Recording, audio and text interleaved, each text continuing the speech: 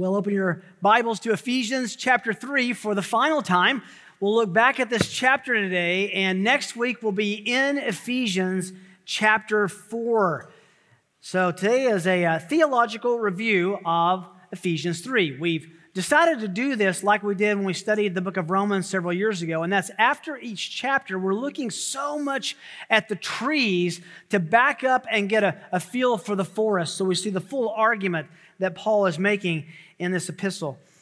I think it's important to kind of put that in momentum and in our setting in our minds. So I'm going to read the entire chapter and hear it as a letter to the Ephesians that Paul was writing. Hear it as the Lord wrote it through him. Ephesians 3. Paul says, "For this reason I, Paul, the prisoner of Christ Jesus, for the sake of you Gentiles, if indeed you have heard of the stewardship of God's grace, which was given to me for you, that by revelation there was made known to me the mystery, as I wrote before in brief. By referring to this, when you read, you can understand my insight into the mystery of Christ, which in other generations was not made known to the sons of men, as it has now been revealed to his holy apostles and prophets in the Spirit. To be specific, that the Gentiles are fellow heirs and fellow members of the body and fellow partakers of the promise in Christ Jesus through the gospel, of which I was made a minister according to the gift of God's grace, which was given to me according to the working of his power. To me, the very least of all the saints, this grace was given to preach to the Gentiles the unfathomable riches of Christ, and to bring to light what is the administration of the mystery which for ages has been hidden in God, who created all things, so that the manifold wisdom of God might now be made known through the church to the rulers and to the authorities in the heavenly places. This was in accordance with the eternal purpose which he carried out in Christ Jesus our Lord, in whom we have boldness and confident access through faith in him. Therefore, I ask that you not lose heart at my tribulations on your behalf, for they are your glory. For this reason, I bow my knees before the Father, from whom every family in heaven and on earth derives its name, that he would grant you, according to the riches of his glory, to be strengthened with power through his Spirit in the inner man, so that Christ may dwell in your hearts through faith, and that you, being rooted and grounded in love, may be able to comprehend with all the saints what is the breadth and length and height and depth, and to know the love of Christ which surpasses knowledge, that you may be filled up to all the fullness of God. Now, to him who is able to do far more abundantly beyond all that we ask or think, according to the power that works within us. To him be the glory in the church and in Christ Jesus to all generations, forever and ever. Amen. Every serious Christian reads his or her Bible. Every serious Christian who understands this reads the Bible not because we have to or should, but because we get to and want to. And every reader of the Bible comes to the Bible with a certain set of understandings and expectations that are constantly corrected by reading the Bible, by understanding, by studying God's Word.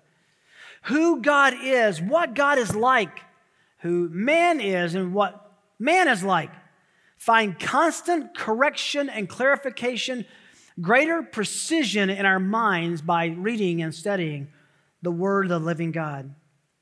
To read the Bible correctly is to be corrected and informed on these realities of the nature and identity of God and the nature and identity of man. That's been the case with our study alongside the Apostle Paul in the book of Ephesians. This letter to the Ephesian church written by the Apostle Paul, that church in a city that was dominated by worship of Diana, the great temple of Artemis that was there. It was a pagan city, and Paul took the gospel there, stayed for 3 years as their pastor. I always think of this church. Imagine having Paul as your pastor, and then he leaves, and you have Timothy. Pretty good church setting. We've been studying Ephesians for over a year now. And in order to keep the forest and the trees in view, we paused at the end of chapter 1 and at the end of chapter 2 and now at the end of chapter 3 to kind of back up and see the flow of argument. And I think it's very important. If not for you, it certainly is for me. Now, in order to get a running start, we need to go back in understanding chapter 3 to understanding what's going on in chapter 2. But that's not really sufficient without going back to chapter 1. So if you begin the book, you understand that from the very beginning, we had this as our theme from the very beginning. Paul is describing in the entire book of Ephesians the work and the wealth of God in Jesus Christ. The work of God, the wealth of God, demonstrated, displayed, transmitted, gifted to us, graced to us in Jesus Christ. The work of wealth of God in Jesus Christ. He opens the epistle by extending the familiar, well-wishing greeting of grace and peace to you. And that's one of those things that we typically kind of fly past. But if you stop and realize what grace and peace are, it's a game changer. It's a life changer. Grace to you means I want God to extend to you everything you really need. What do we really need? We need righteousness, forgiveness in order to come to God. And that all comes by grace through faith. In chapter 2, he comes back to grace, grace, grace. You've been saved. Grace is everything we need. He says God will give you all you truly need. If that's not enough, he says, and peace. Now, peace is an interesting concept. It's shalom in the Hebrew, irene in the Greek. And you put those together, and it means the removal of everything unpleasant, undesired, and the addition of everything desired. I was just in Israel, and I love the greeting. It's not, hey, howdy, it's shalom. I want you to be well with all that you desire. So think about this. The gospel comes to give us everything we truly need and everything we truly want or should want. Then he launches the longest sentence in the Greek New Testament between verses 3 and verse 14. And it's all about the work of God the Father through the gift of his Son by the power and enabling of the Holy Spirit to help us understand, believe the gospel, and realize that we are adopted sons and daughters of God, inheritors of an unimaginably, indescribably amazing gift in salvation. As you move through the first 3 chapters, we notice that there's an importance in the pronouns where Paul talks about we and us and you and y'all, if I can be Southern for a minute, the plural of y'all. And what he means by that, by talking about we and us are the Jews, and you and y'all are the Gentiles. And the glory of the gospel is it brings these two groups together. It's a big deal that they were brought together. We keep talking about this, but I was just in Israel and saw the distinction between Jew and Gentile very, very prominent. They had different diets, ate differently, different calendars, different weekends, different holidays, different ways that they looked at the morning and night, different ways of designating days, different ways they dressed, different languages, different places of worship. There were pagan temples and synagogues, different ways their children played, different neighborhoods, different education system, different places they could eat shop, unkosher and kosher foods, different greetings, different goodbyes. They were different in every imaginable way, and not only that, they hated each other for good reason. The reality was that for centuries, the Gentiles had encroached on Israel's real estate. At this point in the writing of Ephesians, Rome was dominating the Jews and the nation of Israel, persecuting them in their own land through exorbitant taxation, religious persecution. 8 years from the writing of this letter, would be the fall of Jerusalem to Rome in AD 70. Tens of thousands of Jews would then be taken captive back to Rome to be slaves. Yet, Paul tells these Ephesians, a pagan city with a large Jewish population, that God was creating a new humanity from Jews and Gentiles, which would no longer be Jews and Gentiles, but Christians because of Christ. Common faith in the gospel. Chapter 2 tells us that both Jew and Gentile and everyone before and since then was born the same way, spiritually dead. That's what we share in common with each other. You were dead in your trespasses and sins, and yet in verse 4, God made you alive, being rich in mercy. In the last half of Ephesians 2, the apostle explains that this new covenant people have been brought together as one new multi-ethnic group before the Lord to preach to the nations, to extend the gospel to the world so that no one would not hear because everyone was a missionary. Then we come to chapter 3 and you kind of take back and look at this amazing chapter. Paul actually gives his own amazement at God using him as a missionary and a pastor. I can identify that with that a little bit. I just look back at my life, at my sin, at my upbringing, at my bad decisions over and over and over, and that God would save me is amazing. That God would allow me to stand here today and open His Word and say, let's study it together is amazing. Paul had that multiplied. So, as I said a minute ago, the Bible informs us on every page about who God is and what God's like, who man is and what man is like. And we're going to see that, especially from a divine perspective, looking at what God is like and what He has done together here in chapter 3. So let's look then briefly. I got three little points in our outline to help us get our minds and wrap our thinking around the entire chapter, a theological overview of Ephesians chapter 3. First thing is in verse 1, that's all. God's providence is operative in our difficulties. God's providence, His sovereignty, His power, His love is alive, is operative in our difficulties. Paul says in verse 1, for this reason, Jew and Gentile being brought together, for this reason, I, Paul, the prisoner of Christ Jesus for the sake of you Gentiles.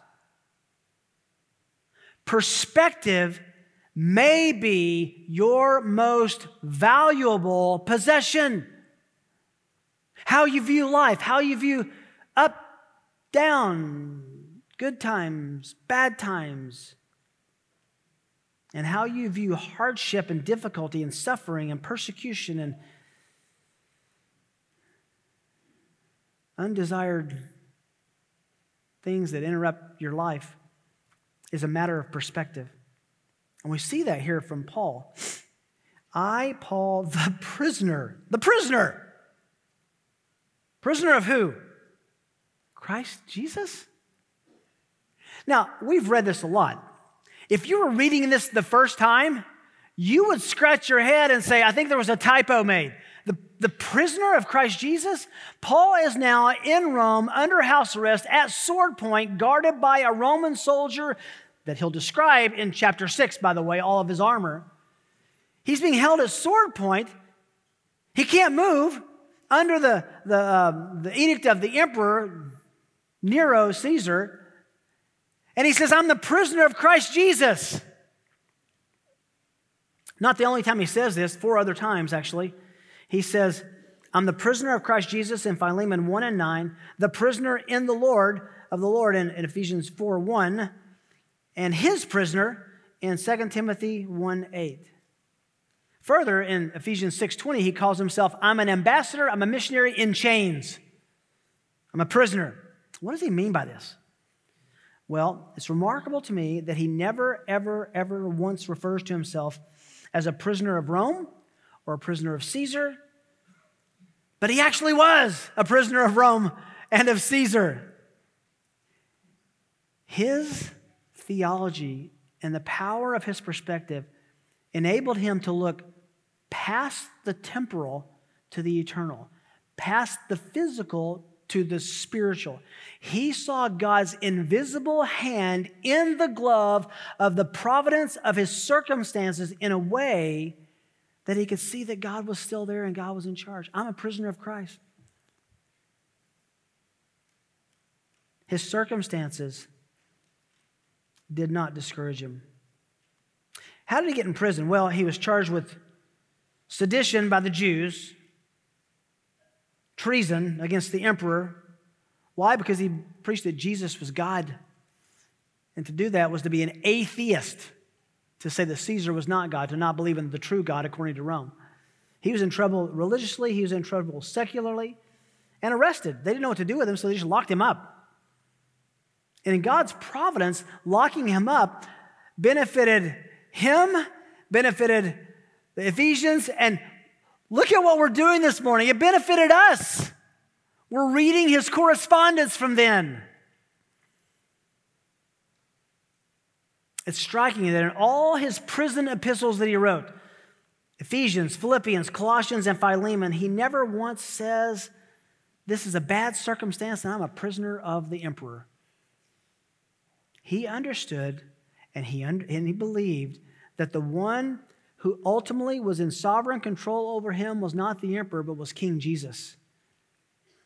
And his being in prison and the duration of his incarceration was not determined by Caesar, but by Jesus. Why? I love the last phrase, for the sake of you Gentiles. We study this so often. Paul, the lover, he was a Jew of Jews. Read Romans chapter 10. These were the people he prayed for, the people he loved.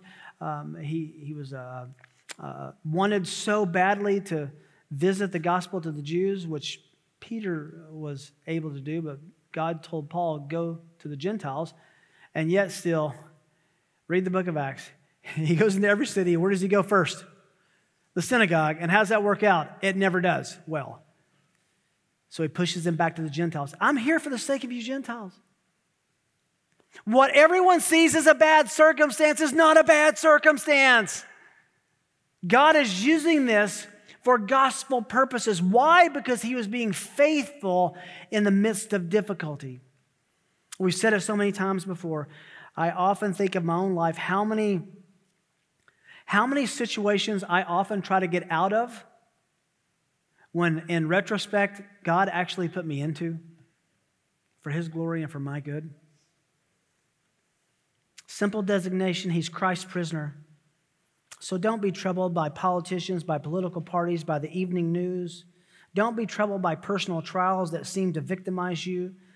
Develop a theology for suffering, for difficulty, like Paul did. He could smile in the face of difficulty because his eternity was secure and his faith was in the one who he knew he would spend time with forever. We don't grieve then as the world grieves as believers. We don't suffer as the world suffers. We don't lose heart as the world loses heart. We don't lose as the world loses. We don't endure hardship as the world endures hardship. We don't bury our loved ones as the world buries theirs. We don't get sick and we don't die as does the world. Why? Because if we follow Paul's example, we will have a settled joy in difficulties and sufferings when we see God's invisible hand in the glove of our troubling circumstances. What a God. Then, obviously, at the end, for the sake of you Gentiles, in his difficulty, he said, there's a great anesthetic for the pain of suffering. Serve others. Serve others. He got his mind off his personal circumstance and put it on others he could serve. In prison, he began a letter ministry. Are you glad that that worked out? God's providence is operative in our difficulties. We will move faster through the rest of the chapter. Secondly, God's grace is a precious stewardship. Oh, this is so sweet to watch Paul think this through. God's grace is a precious stewardship. Verse 2, if indeed you have heard of the stewardship of God's grace, which was given to me for you. There it is. That's his ministry. God gave Paul grace and said, this grace is a spiritual commodity I want you to teach and spread and talk about with everyone, including the hated Gentiles. Grace is a stewardship. Paul understands. He calls it to the Corinthians a treasure in an earthen vessel, a clay pot that's housing an eternally precious reality. Then he starts talking about Revelation. This is one of the most important sections in the New Testament about the New Testament, honestly. God's mystery is disclosed by New Testament revelation, verse 3, that by revelation there was made known to me the mystery, as I wrote before in brief. So what a mystery is something that's, it's not like Scooby-Doo, where you figure out the plot and then you know who was the villain and who was the hero. No, a mystery mysterion in the New Testament is something that was hidden or not revealed in the Old Testament, but now is revealed in the current New Testament revelation. It was hidden and now it's revealed. He'll say that in just a moment. By revelation there was made known to me the mystery, as I wrote before in brief. Now he goes on to talk about that in verse 4, that was established by the New Testament, by the writings of the New Testament. By referring to this, when you read there's the New Testament, you can understand my insight into this mystery of Christ, the mystery that was hidden in the Old Testament, revealed in the New. Oh, there were shadows and there were prophecies and there was hints and inklings. But the idea of a crucified Messiah, according to 1 Corinthians 1, the idea of a crucified Messiah on a Roman cross for the propitiation of sins was foggy and understood in Isaiah 53, but in full display at Calvary. And when you read it, you can understand, I get this, I understand this, my mystery, my insight into the gospel, the mystery of Christ. Look how he discovered it. Verse 5, which in other generations was not made known to the sons of men, that's the Older Testament, as now it has been revealed to his holy apostles and prophets in the Spirit. And we studied in great detail that the apostles and the prophets were the ones who spoke New Testament revelation contained in our books of the New Testament, but they were confirmed by signs and miracles so people knew they had attending supernatural authority. The apostles and the prophets were the ones who gave credence and a stamp of approval, divine approval to these New Testament writings. But I love verse 6. To be specific, that the Gentiles are fellow heirs and fellow members of the body, fellow partakers of the promise in, this is important, not just Jesus, but Christ Jesus. We see the word Christ and we run over it pretty quick. Christ means the anointed one, the Messiah. So look at what he's saying here. Fellow heirs, fellow partakers in the body, fellow partakers in the promise of the Messiah, Jesus, through the gospel. You know what Paul is saying? The Jewish Messiah is the Savior of the world. The Jewish Messiah is our Messiah, our Savior as Gentiles. And for Paul to say that, who loved the Jews, was such an amazing stewardship. And he understood that. He's, I'm stewarding this to people who were before, he says in chapter 2, far off, and now they've been brought near by the blood of Christ. He goes back to the stewardship in verse 7, of which I was made a minister according to the gifts of God's grace, even his gifting, his preaching, his display of the miraculous was a gift of God's grace according to the working of God's power, which he will pray for us in just a moment. And then I love the humility here. His own awareness of personal unworthiness was on full display. To me, the very least of all the saints, this grace was given. I'm just ever aware of what a privilege it is for me to be able to be a Christian, to talk to people about the good news of the gospel. Paul felt like he was the worst of all sinners. He tells Timothy that, and the least of all the saints. This was Paul. Genuine humility. Genuine humility is always the knee jerk reflex and response to the great gift of salvation. The more we study the salvation that God gave us, the more we see that we're undeserving of it. Then he goes to talk a little bit more about the plan for the stewardship, the preaching the riches of Christ, to preach to the Gentiles the unfathomable riches of Christ. We talked about that word, unfathomable. It's a ship, a maritime term. They would take soundings, they would take ropes with weights and throw it over to see when it hit the bottom so that they would know how deep the water was. Throw this over the side and it doesn't hit the bottom, no matter how the rope is. Unfathomable, inexhaustible riches of Christ. That's why we call it the work and wealth of God in Christ Jesus. And then he says to bring to light what is literally the dispensation, the timing, or of the administration of the mystery, which for ages has been hidden in God who created all things. This was hidden in the Older Testament. They had hints and ideas, but they didn't understand the fullness. Every time I read that, my mind instantly goes to the Mount of Transfiguration, where Jesus takes Peter, James, and John up on the mountain.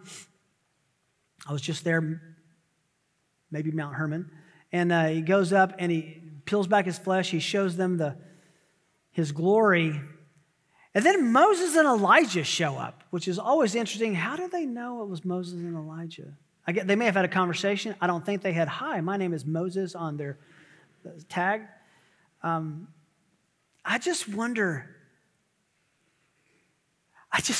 about Moses. He's looking at the one. He's there with them. Obviously, he has a glorified mind, but that must have been amazing. One day, won't it be interesting to have a conversation? I just want to ask Moses, on that mountain, what was that like? Elijah, you can come over too. That'd be okay.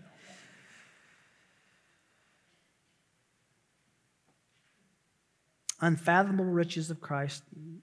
The dispensation of the mystery hidden is now revealed.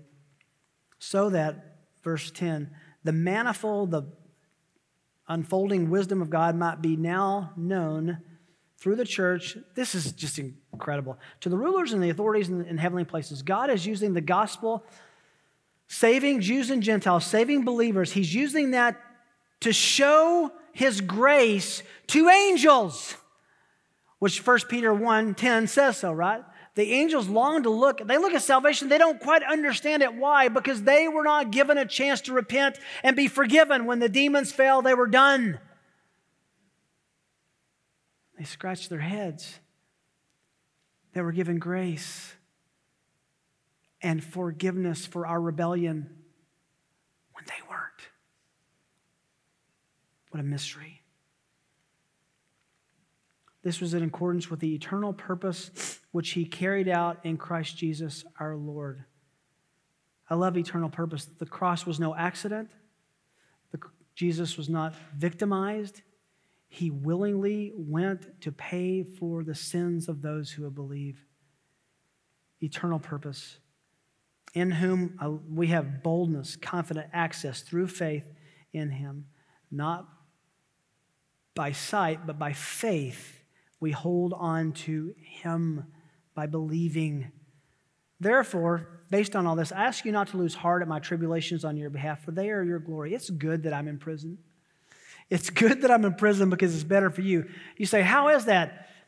Have you read Paul's life? When would he have time to write Romans or Ephesians, or not Romans, Ephesians or Philippians or the prison epistles, except to be there? God locked him up to give him writing time. Incredible. For your glory. The mystery was revealed. Jews and Gentiles are now in the same body with each other, believers in the gospel, no longer Jew, no longer Gentile, now Christian, partakers with each other as a new people in the church. And we have that because of New Testament revelation. The apostles and the prophets verifying that message. The chapter ends in our third breakdown which is God's power is acquired through prayer. God is so gracious to give us an account of Paul's prayer here at the end. Paul prays. Just as he did in the end of all the theology of chapter 1, he prays about the same kind of theology at the same nuances at the end of chapter 3. It's interesting to me that the more Paul thinks about theological truth, the more it puts him on his knees. It's his second prayer, as I said in the epistle. And we looked at this. It's important for me to look at these prayers from two angles. First is this is how Paul prayed. I want to learn to pray like Paul prayed. Prayer is a learned behavior. The disciples said to Jesus, teach us how to pray. You learn to pray better by those who pray more faithfully. So we learn to pray by listening to Paul. But what Paul prayed for is a great paradigm, a great template for you and me to understand how to be more faithful believers. I want to be an answer to this kind of prayer that Paul would pray for us, that your leaders pray for you, and that I trust you pray for each other. So it's both how to pray and how to be an answer to prayer. Carson looks at this whole prayer and says, it takes nothing less than the power of God to enable us to grasp the love of Christ. And he's right. We broke this prayer down into 4 sections, and we did that on successive weeks, 4 different weeks. The first is a prayer for the power of God's Spirit in verses 14 to 16, a prayer for the power of God's Spirit. For this reason, I bow my knees before the Father. That's a big deal. I know that we read that so quickly, but that's a very big deal. The typical Jewish posture in prayer was to stand with holy hands raised. You see that actually encouraged in 1 Timothy chapter 2. The idea of bowing the knee, get this, was not so much a religious exercise as it was a secular one. And that's important. When a ruler came into town, when Caesar walked by, you acknowledged his greatness by bowing on your knees. Isn't this interesting that Paul, who is in prison by Caesar, says, I bow my knees to who? To the Father. To the Father. His posture was, if I'm going to be submissive, I bow my knee to one and one only, and that's God. He talks about who God is and what God's like, from whom every family in heaven and on earth derives its name. He's the source, that he would grant you according to the riches of his glory. And we said, it was so encouraging to see what this means. He grants according to his riches, not out of his riches, which is more. If I have $20 and I give you $10, now you have 10 and I have 10. Ben Hyman, is that correct? My math was on the fly. So you have 10 and I have 10. He doesn't give out of his riches because that would be a diminishing of his riches. He gives according to his riches. According to his riches. And we'll see how much that is at the end of the prayer. According to his riches, to be strengthened with power through his Spirit in the inner man. A lot going on here. He's talking about us being mature, being given power. Where? Inner man. What is that? Look at the next phrase. In your hearts, that Christ will dwell in your hearts through faith. This is the inner us. This is our thinking. The mission control central of who we are. He wants us to be empowered from the inside, where we think the operations of our decision-making out. A divine enablement for power, which he had already said he received from the Lord himself. And then look what it's for. Look at the purpose. Verse 17. This is prayer for faith in Christ's abiding, so that Christ may dwell in your hearts through faith. If you want a life verse, that phrase might fit just well. Oh, that Christ would dwell in our hearts by our faith, by our belief in our believing. Keep hinting at it over in chapter 4. After describing an unbeliever's life, he says in chapter 4, verse 20, but you did not learn Christ in this way. His prayer, I hope this is your prayer for your own heart, for your kids, for your spouse, for your friends, for your pastors, your leaders, for anyone who you know who loves the Savior, that Christ would dwell in our hearts, that our faith would be sharpened and more precise, more dialed into who He is and that He's alive and that He's knowable. Then he prays about Christ's love, and that you, being rooted and grounded in love, what kind of love will we keep reading? Verse 18, may be able to understand, to comprehend with all the saints. It's a corporate pursuit. We pursue understanding the love of Christ, the power of the gospel, the change in our hearts with each other, with all the saints. It's not a solo effort. Church is important. What is the breadth and length and height and depth? You say, of what? That's all the dimensionality of what? And to know, verse 19, the love of Christ, which surpasses knowledge. Just a strange construction. I pray that you know what cannot be known. You know the love of Christ, which surpasses knowledge. What does that mean? He tells you next, that you're filled up to all the fullness of God. Fullness has to do with influence. That God's influence will come upon you because you believe and bask in the fact that Christ would love you. How much so? To go to a cross for us. To die on our behalf. Paul can't finish without turning north to God Himself. And he wraps up this first half of the epistle, heading very strongly toward the therefore in verse 1 of chapter 4 with this. Now, okay, pause, full stop. Let's talk about the Lord a second. Now, to Him, and it's almost comical, to Him who is able what? To do far more abundantly beyond all. That's a lot. Far more abundantly beyond all. All what? That you could request of the Lord or even conceive or think.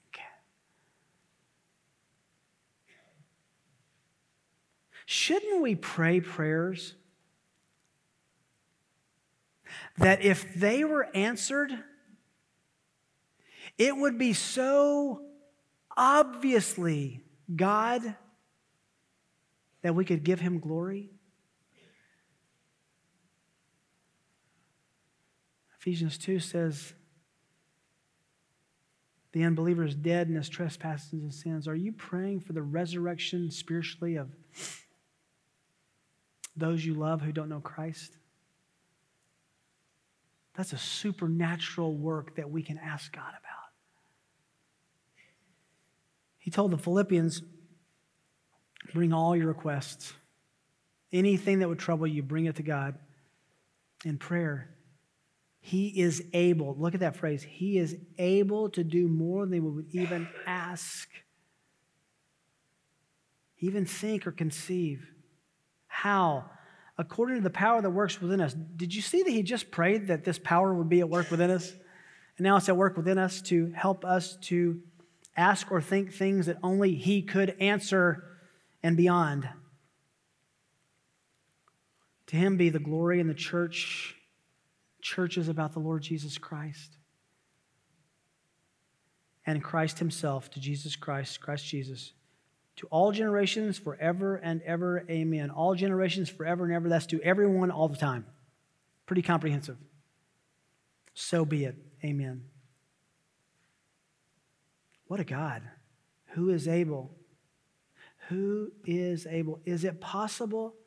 And I say this with a great deal of awareness in my own heart, but could it be possible that our prayer lives are thin because our confidence in God's ability is thin? I really think if we truly believed that God was able to do more exceedingly beyond all we asked or thought, we would pray great things for His glory and for the good of those He loves.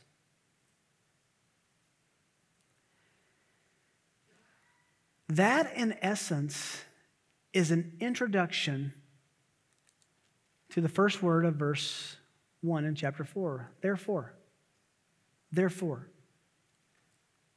Based on all of this theology, 3 chapters of deep, intense, rich, gospel-centered theology. Therefore, I, the prisoner of the Lord, implore you, parakaleo, I come alongside you, I'm joining you in this effort, implore you to live, to walk in a manner worthy of the calling with which you have been called.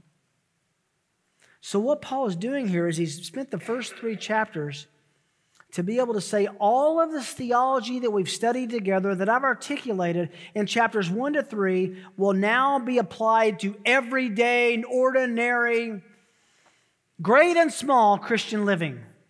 Big things and small things. I like what Peter O'Brien says about this transition. The doxology, the prayer at the end of Paul's prayer concludes the first half of the letter on the same note with which it began in the introductory eulogy in chapter 1, verses 3 to 14. Namely, in praise of God for His mighty salvation initiated in eternity, carried into effect in Christ, and intended to redound to the praise of God's glorious grace for all eternity. Paul wants his readers to have a theological perspective of God's saving purposes, mighty saving purposes. He prays that they might be empowered by Christ through the Spirit so that they might walk in love just as Christ loved us and gave Himself up for us. The prayer and doxology of chapter 3 function in an important preparatory way for the subsequent admonitions to love in the second half of the letter, end quote. In studying the first 3 chapters now for over a year, I told you at the very beginning I was surprised and maybe a little troubled to read some well-intended commentators who said the first 3 chapters are theology and the last 3 chapters are practical living. But I think what we found is looking at the first 3 chapters of theology, there was enormous implications for practical living. As we start chapter 4, we're going to find the other side of that coin, that in studying the practical applications of living, they are all rooted in theological understanding. They go hand in glove. So next week, we're going to look at verse 1. And I hope we can get through it. But I think if you read it, you'll understand